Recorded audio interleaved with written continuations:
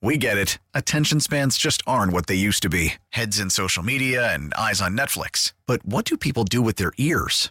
Well, for one, they're listening to audio. Americans spend 4.4 hours with audio every day. Oh, and you want the proof? Well, you just sat through this ad that's now approaching 30 seconds. What could you say to a potential customer in 30 seconds? Let Odyssey put together a media plan tailor-made for your unique marketing needs. Advertise with Odyssey. Visit ads.odyssey.com.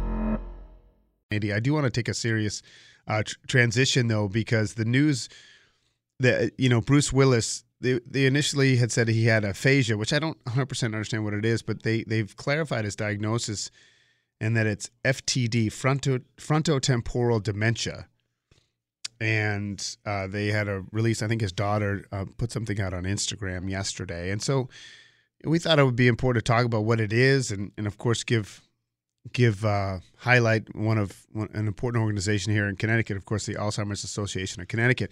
But we wanted to touch base with Dr. Christina Zidaniz, Associate Professor of Psychiatry at UConn Health, also the Chair of the Connecticut chapter of the Alzheimer's Association Medical Science Advisory Council. Doctor, good morning. How are you?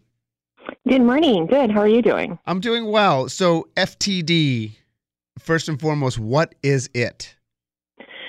So FTD is a form of dementia. So when we say the word dementia, it's kind of an umbrella term, meaning there's changes in somebody's memory and ability to take care of themselves as they get older. But there's lots of different types of causes of dementia. So FTD is one specific cause. It's not very common. We see it affect people a little bit younger than who would get Alzheimer's, so often in their 50s and 60s. And it's a type of dementia that affects the front part of the brain. So the symptoms that we see include memory problems, but they can also include symptoms like personality changes, behavioral changes, and something called aphasia, which you mentioned. So aphasia is a symptom that affects somebody's speech. So it affects their ability to produce speech, to say words, but it also affects their ability to understand speech, to understand the words that somebody's saying to them. I want to be respectful, but I also have very basic questions. And so obviously you don't know the specific degree of FTD that like Bruce Willis has, but not only can he not communicate verbally, but there's a chance that he has extreme memory loss too. Like he might not know who's around him type thing. He might have both of those things happening concurrently.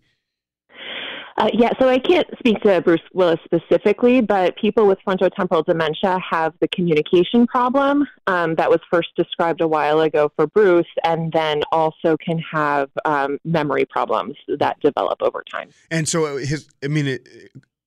I guess my comparison, because almost everyone I know has had some dementia in their family, through their grandparents or parents or what have you. How does the possible, day-to-day life and ability to have some satisfactory, days compared to what we commonly look at as dementia? Well, I think, one of the common threads throughout all types of dementia is that people develop difficulty with their day-to-day activities. So at first, those day-to-day activities might be something that's more sophisticated, like they might have problems driving, or they might have problems doing their taxes or managing their monthly bills. And then as the dementia progresses, they need assistance with more basic activities, like being able to take a shower themselves or being able to sometimes even walk as the dementia progresses. So those are common across all types of dementia. Frontotemporal dementia is a little bit different in that the memory problems are not as prominent initially. Oftentimes it's the speech that's the first sign that something might be wrong. Mm-hmm.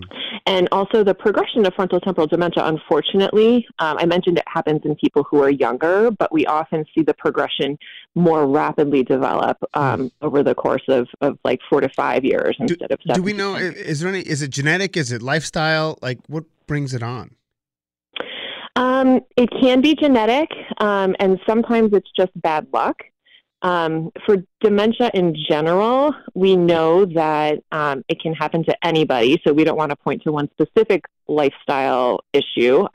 But we know that things that are protective for a lot of people would include that they're non-smokers, that they're not heavy alcohol drinkers, that they get a lot of exercise, cardiovascular 5 days a week, and that they have a healthy, balanced diet, Mediterranean-style diet, low-sodium diet.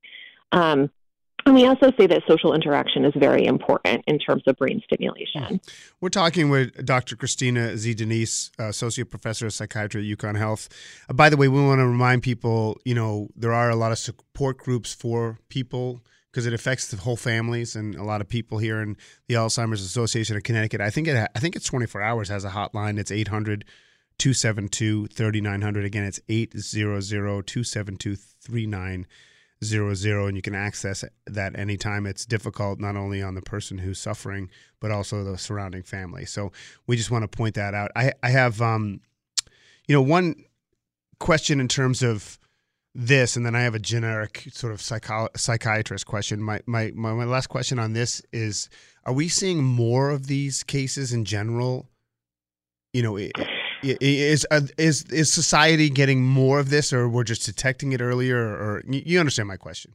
Absolutely. No, I think it's a combination of both things. So we know that the population is aging. So with people living longer and age being the primary risk factor for developing dementia, we're seeing more and more older adults who previously might not have lived that long to develop dementia, developing different forms of dementia, Alzheimer's and frontotemporal being two of those.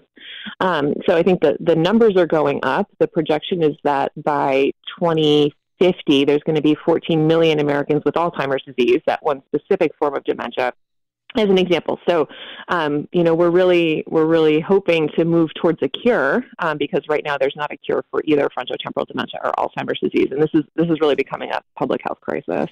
And the other question I have is not related to this per se. I had a listener, want me to ask this question, and I had the same experience myself with a family member in terms of managing medication. Finding a psychiatrist to work with you is very difficult. And so many of them don't take on new patients and so on and so forth. Is there a shortage of psychiatrists? Is it an issue with the healthcare and healthcare coverage? Like where? Because it has to be an issue for a lot of people. Where is the blind spot?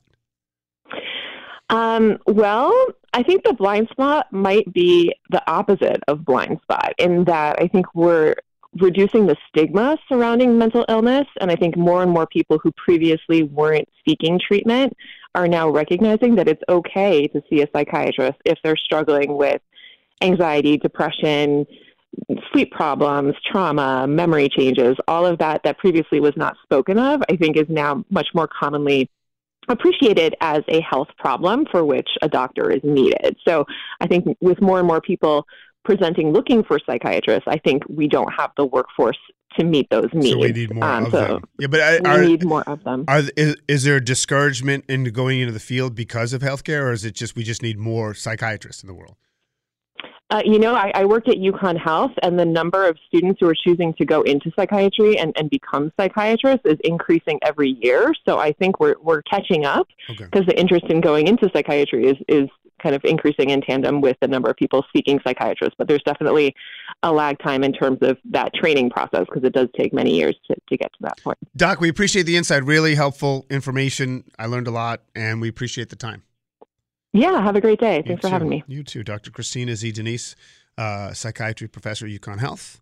We get it. Attention spans just aren't what they used to be. Heads in social media and eyes on Netflix. But what do people do with their ears? Well, for one, they're listening to audio. Americans spend 4.4 hours with audio every day. Oh, and you want the proof? Well, you just sat through this ad that's now approaching 30 seconds. What could you say to a potential customer in 30 seconds? Let Odyssey put together a media plan tailor-made for your unique marketing needs. Advertise with Odyssey. Visit ads.odyssey.com.